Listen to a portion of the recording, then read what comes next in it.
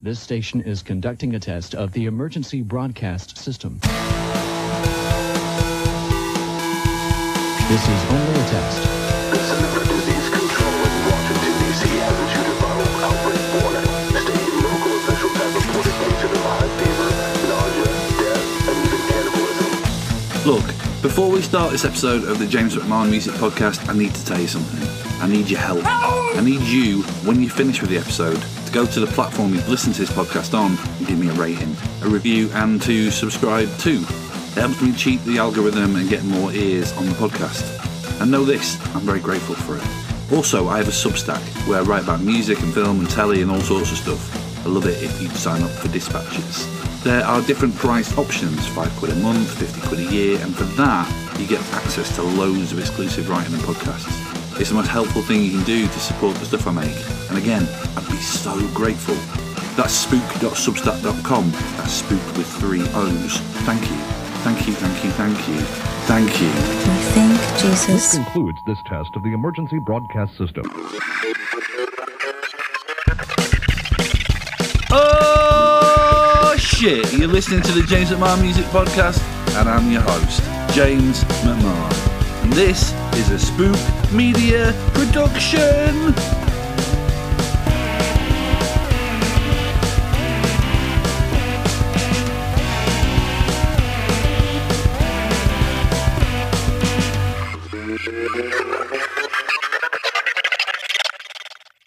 What did you do that for? Who does he think he is? Always glad to help out the weaker sex. He was only joking. He did help us. We couldn't have done anything against Doyle. And what am I supposed to do? Be eternally grateful?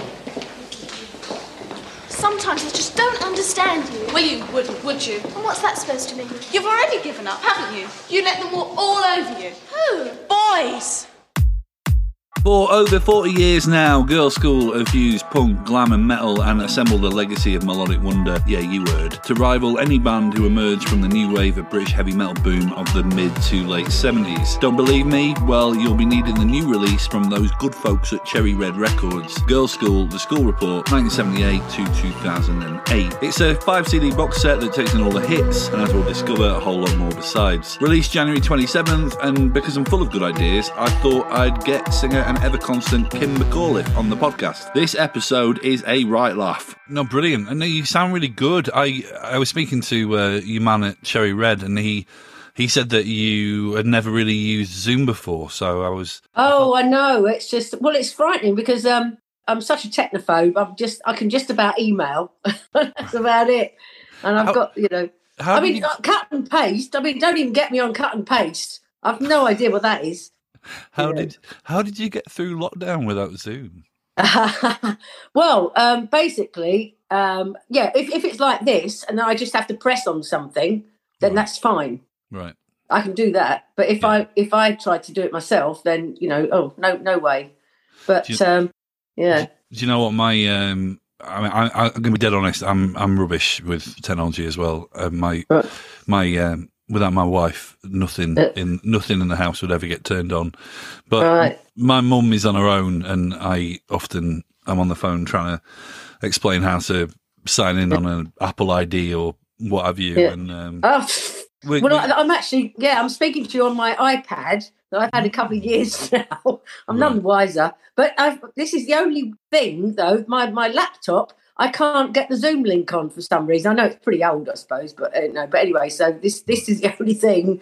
So I can just about use it for that. But the worst thing is, like I said about your wife, my other half's kids. Well, they were when I first met them, 8 and 11. They're now 30 odd something. But trying to get them to show me something.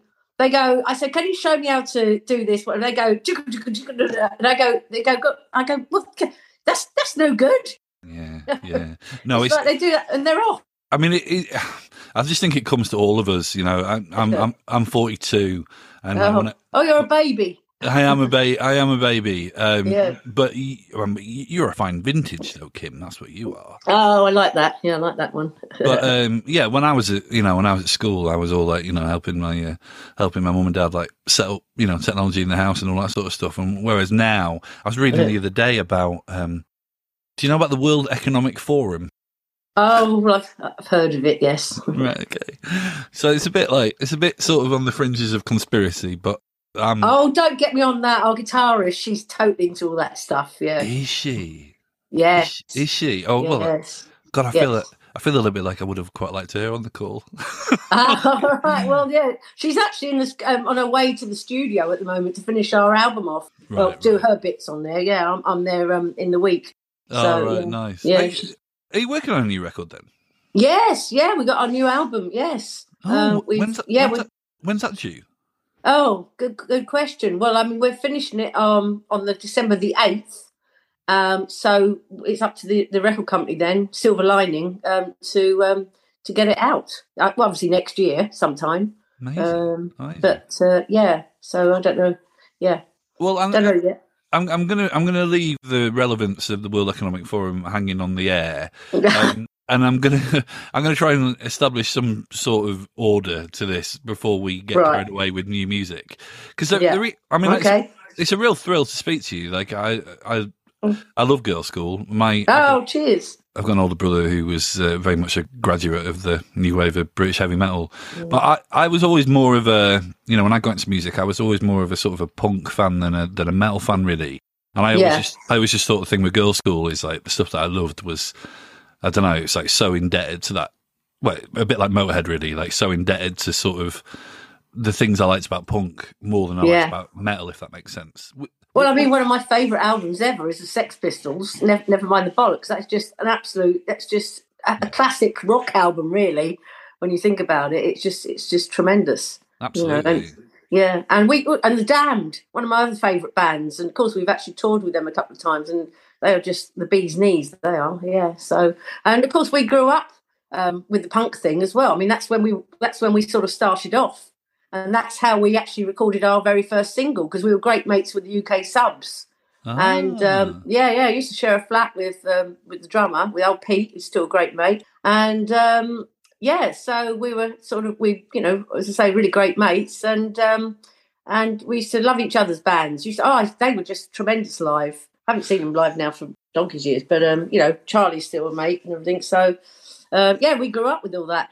Well, grew up. I say, that was we started off like, well, I did anyway, and well, most of us did anyway, with the glam rock thing, and then it was like the heavy metal thing, then the punk thing, and then the rock thing, then it was that sort of time for us. It's interesting though when I think about sort of some of your peers from around that time. Whether it's like a Maiden or like a Saxon or whatever. Like some of those people kind of like left the kind of like the punk thing behind, really, and they almost kind of went running more towards, I guess, what you would call heavy metal. Like, but for a long time, you really did keep that kind of punk essence. Was that like a choice, or? Well, basically what used to happen is we toured literally everywhere. Before we met Motorhead, everybody seemed to think that this was an overnight thing, that we met Motorhead and bang, there we were, but we were actually touring around Europe, especially in a beaten up old van, sleeping on the gear and all the rest of it, for about 2 years before all that happened. And we used to play punk clubs. They used to think we were heavy metal, so they hated us. And then we used to play heavy metal clubs. They used to think we were punks, so they hated us. Or did I just say that? Oh, anyway, the other way round, both way rounds. Yeah. So we couldn't win either way, because of course we loved both. And the stuff we were coming out with, obviously, that's what we were influenced by. Yeah. So we were just doing what we were doing, and we, nobody liked us really. I mean, that's not strictly true. Oh, well, no, I know, but you know what I mean. It's literally the punks thought we were heavy metal, and the heavy metal thought we were punks. So we were obviously in between. And then, obviously, when the funny thing is, just before Lemmy got in touch with us, somebody had actually because Kelly was actually living with me and Mum and Dad at the moment, and Enid was literally down the road in the same street. So 3 of us were in the same street, and Denise, our drummer, was only 2 miles away in Clapham. But so we were all quite close-knit and everything. And a friend of ours, had given us Motorhead's first EP, the Motorhead EP. Yeah. And we'd never heard of them at that point. Well, I don't think many people had. This is back, 1979 or whenever it was. And we thought, bloody hell, what the hell's going on here? Look, they looked quite frightening, and it sounded even more frightening. And we just thought, wow, this lot sound great. And then lo and behold, a few months later, Lemmy got in touch and wanted to meet us. So that was quite weird. Yeah, quite serendipitous. Yeah, as fate would have it. I mean, yeah. It's interesting you bring up Motorhead because, you know, in many ways, you know, it's almost like it's kind of hard to separate the two bands. Really, they almost kind of felt, you know, like on a mission to rock together.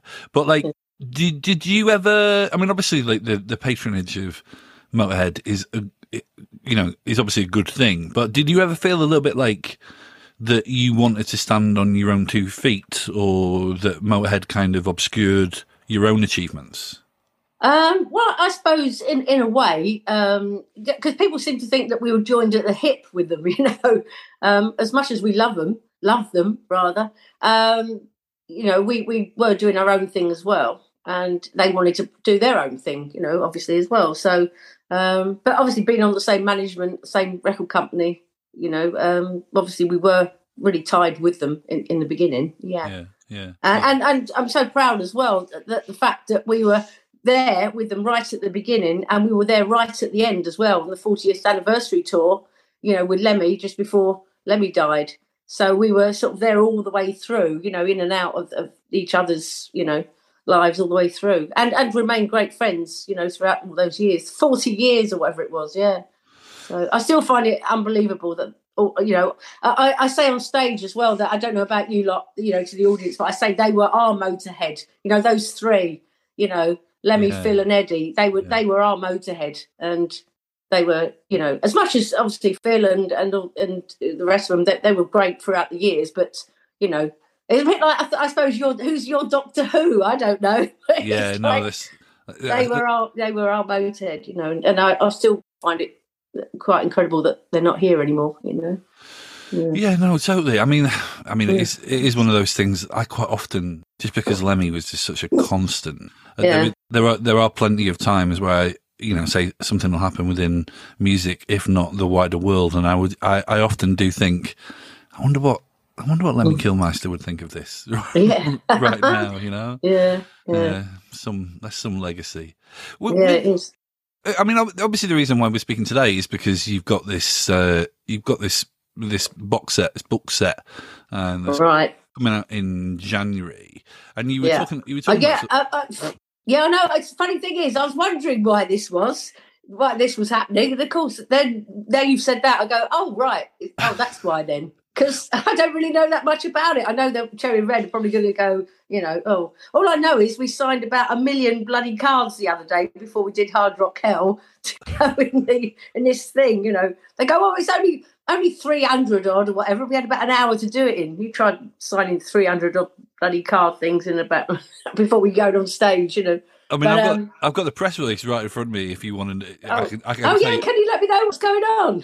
I can tell you anything you want to know about it. Apparently, I didn't know when it was coming out. So January, okay, right, fine. So January 27th.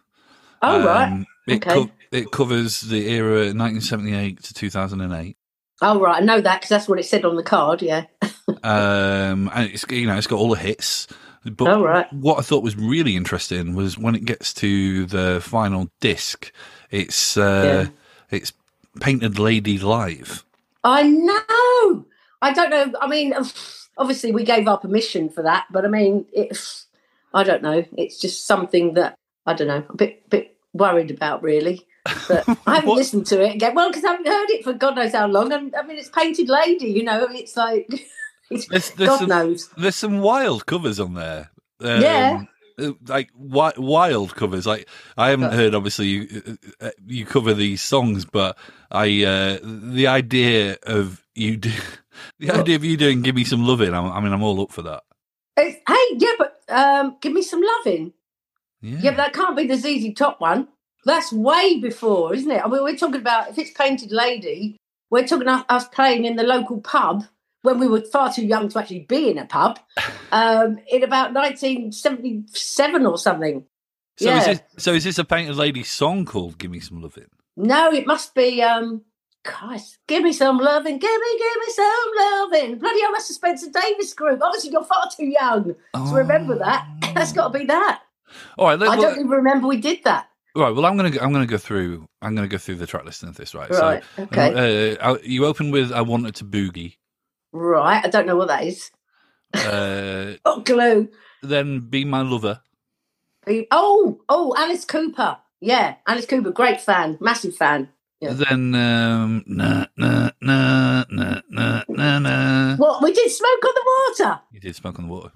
Bloody hell. Oh, sorry, Richie. Sorry. then "King of the Blues." What's that? No idea. No, I've no idea. Then "Sometime World." Sometime World. Yeah. No, I ain't got a clue. This is good content. Then "Rub It In." Rub it in. Yeah. Vaguely remember that one. No idea who did it. I Saw You Standing There. Oh, Beatles. Yeah. All along the Watchtower. Oh yeah. Obviously Jimi Hendrix. Yeah. Yeah. Paper Plane. Oh yeah, of course, status quo. Yeah. Johnny B. Good. Another fave. Oh yeah, easy one. Yeah. Shoot. Yeah, UFO. Woo. How Can I Tell You? How can I tell you? No, not a clue. Can't Get Enough. Oh well, Bad Company, of course. Yeah. All Right Now. Who? All Right Now.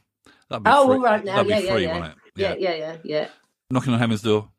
Oh right, yeah. Then the aforementioned Give Me Some Lovin'. Right, yeah. Spencer Davis Group, pretty sure of that one. Honky Tonk Woman. Oh yeah, Stones, yeah. Change Is Coming. Change is coming. No, not a clue. Hey Joe. What again? I thought we just said that one. Oh no, you said All Along the Watchtower, didn't you? Yeah. Yeah, right. you've gone back. Yeah. You've gone back to the Hendrix World twice. Right. Okay. You Keep Me Hanging On. Oh yeah, great song, fantastic song. Yeah. Nice. Yeah. And I've got to explain this as well. The reason why we got it's not Hotel California on there. That used to be a favourite. That did. Oh really? Yeah, because Painted Lady, I'm hoping, it's got to be with Deirdre Cartwright in it. Because the reason why we've got all these Hendrix songs and stuff there is because she was a phenomenal, or still is, a phenomenal lead guitarist. And really, she was the reason that we were able to get away with playing gigs at that point. Because she literally, she carried us really and, sort of helped us on our way. It was sort of her mission to help women in rock, really, in those days. Yeah, she was a bit older than us and already quite an accomplished musician. And without her, we wouldn't have been able to, get going really. So yeah, I mean, she used to just wow the audiences with her playing. So yeah, it was amazing. How old were you all at that point? Well, I don't even know. Is it not got a year or anything on it then? No, I don't. It says 78. 78. Oh, 78. Right. Okay. Well, that's not with Deirdre then. That's got to be with Kelly. Right. So this is not what I'm. Yeah. Oh wow! I didn't know we did all that with Kelly. Oh. That's probably why it's not Hotel California on there, because that used to be Deirdre's showstopper. That did when we were playing the local pubs. We used to have two residencies, one at the Two Brewers in Clapham and one at the Castle in Tooting. Tooting was on Thursday and the Two Brewers was on a Sunday. And I say at that point we actually got quite a lot of publicity and stuff there just for being all girls at that point, and with Deirdre playing with us. And I remember at one point the Daily Mail came down, and what's her name came? Oh, bloody real famous journalist. Anyway, she came down and happened to mention about 16-year-old Enid Williams-Downs half a pint of Guinness or something. And of course, the pub got in so much trouble, underage drinking and all the rest of it. Anyway, that got us even more publicity, So, but so that's how we started off. Yeah.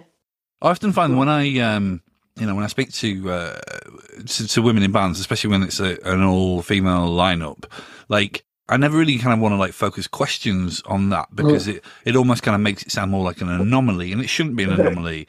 And so therefore I'm sort of stumbling through these kind of questions. But when you started out, I mean, it must have been, you must have like turned up at dressing rooms and there would not be a lot of women around other than the people in Girlschool. Well, yeah, I mean, basically in those days, because we started off even really before the punk thing exploded, when of course then at least women were able to get up and do whatever they wanted to do, we were sort of obviously quite different at that point. But I mean, the reason why I have to go back to this, the reason why we actually were all girls was because we didn't have any choice when we wanted to start a band, because no boys wanted to play with us. You know, it might have had something to do with the fact that we decided to form a band before we could even actually play an instrument. You know, that might have had something to do with it. Do you know what, though? I feel like that's quite uniquely, like almost like an experience that's quite unique to a lot of female musicians I've spoken to, in the sense that it's like, well, you know, if we're not invited to this, or if there's not like kind of a template for this, then we're just going to do it ourselves anyway. Yeah, I mean, that's basically what happened to us. I mean, basically, Enid's brother played guitar, and my cousin, who lived next door to me at the time, he played guitar, and so we sort of like we were, and also our homes were always always surrounded by music. You know, Mum and Dad always playing the Stones and the Beatles and all the rest of it. So we were always, we grew up with music, and so it was quite inevitable, really, that we wanted to, be in a band. But as I say, like at that point, my cousin was in a band, and of course he was a couple of years older than me. Oh, it's quite funny actually, because he got his first guitar, and I'll never forget my mum and dad said, "Don't you get any bloody ideas?" And then of course a year later, I actually had his guitar when he got a better one. So I had his cast off, and that's where it all started, really. So just talking about the new record, because I wasn't aware of that. It's really exciting. Right. So what's the lineup now? Well, basically, it's Denise and me, who we've been together since day one. So that's 45 years next year. Yeah, unbelievably. Yeah. And then Jackie, who we say is still the new girl, although I think she's been with us 23 years.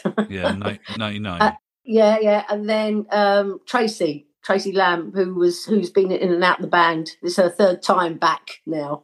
So, and of course, we've known Tracy for about 40 years. So, we're all South London girls. So, yeah. So, obviously, this is the first record in a while without Ian. Yeah. How's that working out? What, the album? Well, yeah, just obviously, like, it's the first time that you haven't shared vocals, really, for quite a long time. Oh, I see. Yeah, no, this is a right pain, really, because I've now been lumbered with... It's so weird because obviously every time, like with Kelly, obviously at one point there was Enid, Kelly and I sharing vocals, and me not so much. Yeah. And then Enid went the first time, then it was just me and Kelly. And then Kelly went and Enid came back, then it was me and Enid. and now it's just bloody me. So I just open my mouth and hope for the best. And most of the time I seem to get away with it. So I always think with Girlschool is, even kind of, there's obviously a bit in the 90s where kind of you kind of drop away for a while. Yeah. Like, after the run of the first kind of 3 records, like there's a bit of a wobble in the sort of way you're perceived and stuff. But it's so enduring. Like, and I always think a bit with Girlschool. I remember that band, the Donners, when they swung around and they were referencing you, and I remember, and it was so good to see that you'd been recognised.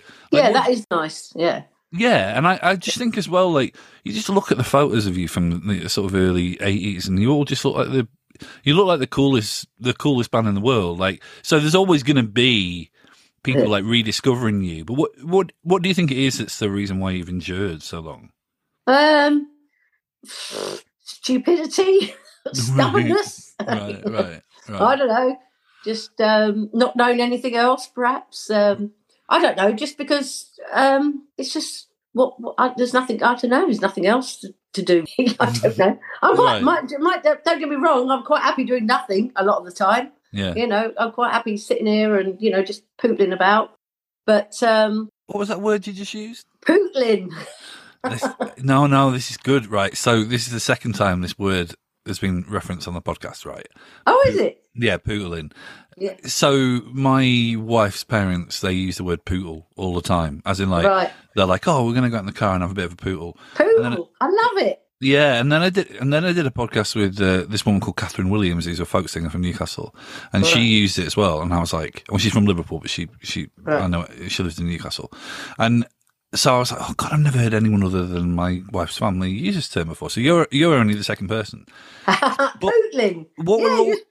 Around, Well, I always say pootling as like, it's like to go somewhere, but not in a hurry. That's it. Yeah, I mean, that's what I'm saying. When I'm saying pootling around, I'm pootling around, here, basically, just pootling. But what's interesting is I'm always trying to work out almost where that word comes from. So So did you grow up London, right? Yeah, of course. Yeah, South London. Yeah, yeah. So, but I mean, you've got me thinking now. I've no idea. It's just a word that's always been around. Now you've got me wondering. I'm going to have to Google it. Yeah, no. It's a mystery that's going to run. But it doesn't because I thought for a while it might be Yorkshire because my wife's mum's from. Actually, I tell a lie. My wife's mum. I think that she was born in Highgate. Which obviously is obviously a London link. But you see, I thought Yorkshire because that's where she grew up. But this is interesting. I'm sure the Girlschool fans who tune into this podcast are going to be like, "Why?" I'm even thinking now how it would be spelt. I presume it's Pootling, pootling or pootling. Yeah, well, no, I think how you say. I think what I do think is I think the next song that you write really has to be it has to be titled Pootle. I've got to put a pootling in. Well, I'm actually still writing some of the lyrics, so I'm going to have to put pootling there, aren't I? Come on, I would Kim. imagine pootle is Pootle. Yeah. Have a pootle. Yeah. Listen, I will be listening to your new record, but I'm going to listen to it more attentively in case that word's been used. Oh God, how am I going to fit that in? Pootle. I'll try. Yeah. So, listen, just to wrap up, it's been a real pleasure to speak to you. I can't wait to get stuck into that box set. He says, hoping someone from Cherry Red will listen to this and send him one. Well, I'm hoping someone's going to send me one. That'd be nice. Totally. What about shows? When are you playing? Well, we just did our last one of the year a couple of weeks ago. That was Hard Rock Hell, which was pretty good. Yeah. And the next lot is actually touring with Alcatraz in Britain. Just a few shows around Britain in February. So everybody's got to come and see us. Yeah. Everyone's got to come and see you. I hope so. Yeah. I'll have a pootle on down in February. Well, that was episode 88. Thanks to Kim for the chat. Thanks to Matt Ingham for hooking us up. The theme tune is by the band Jobbers, and I'll see you soon.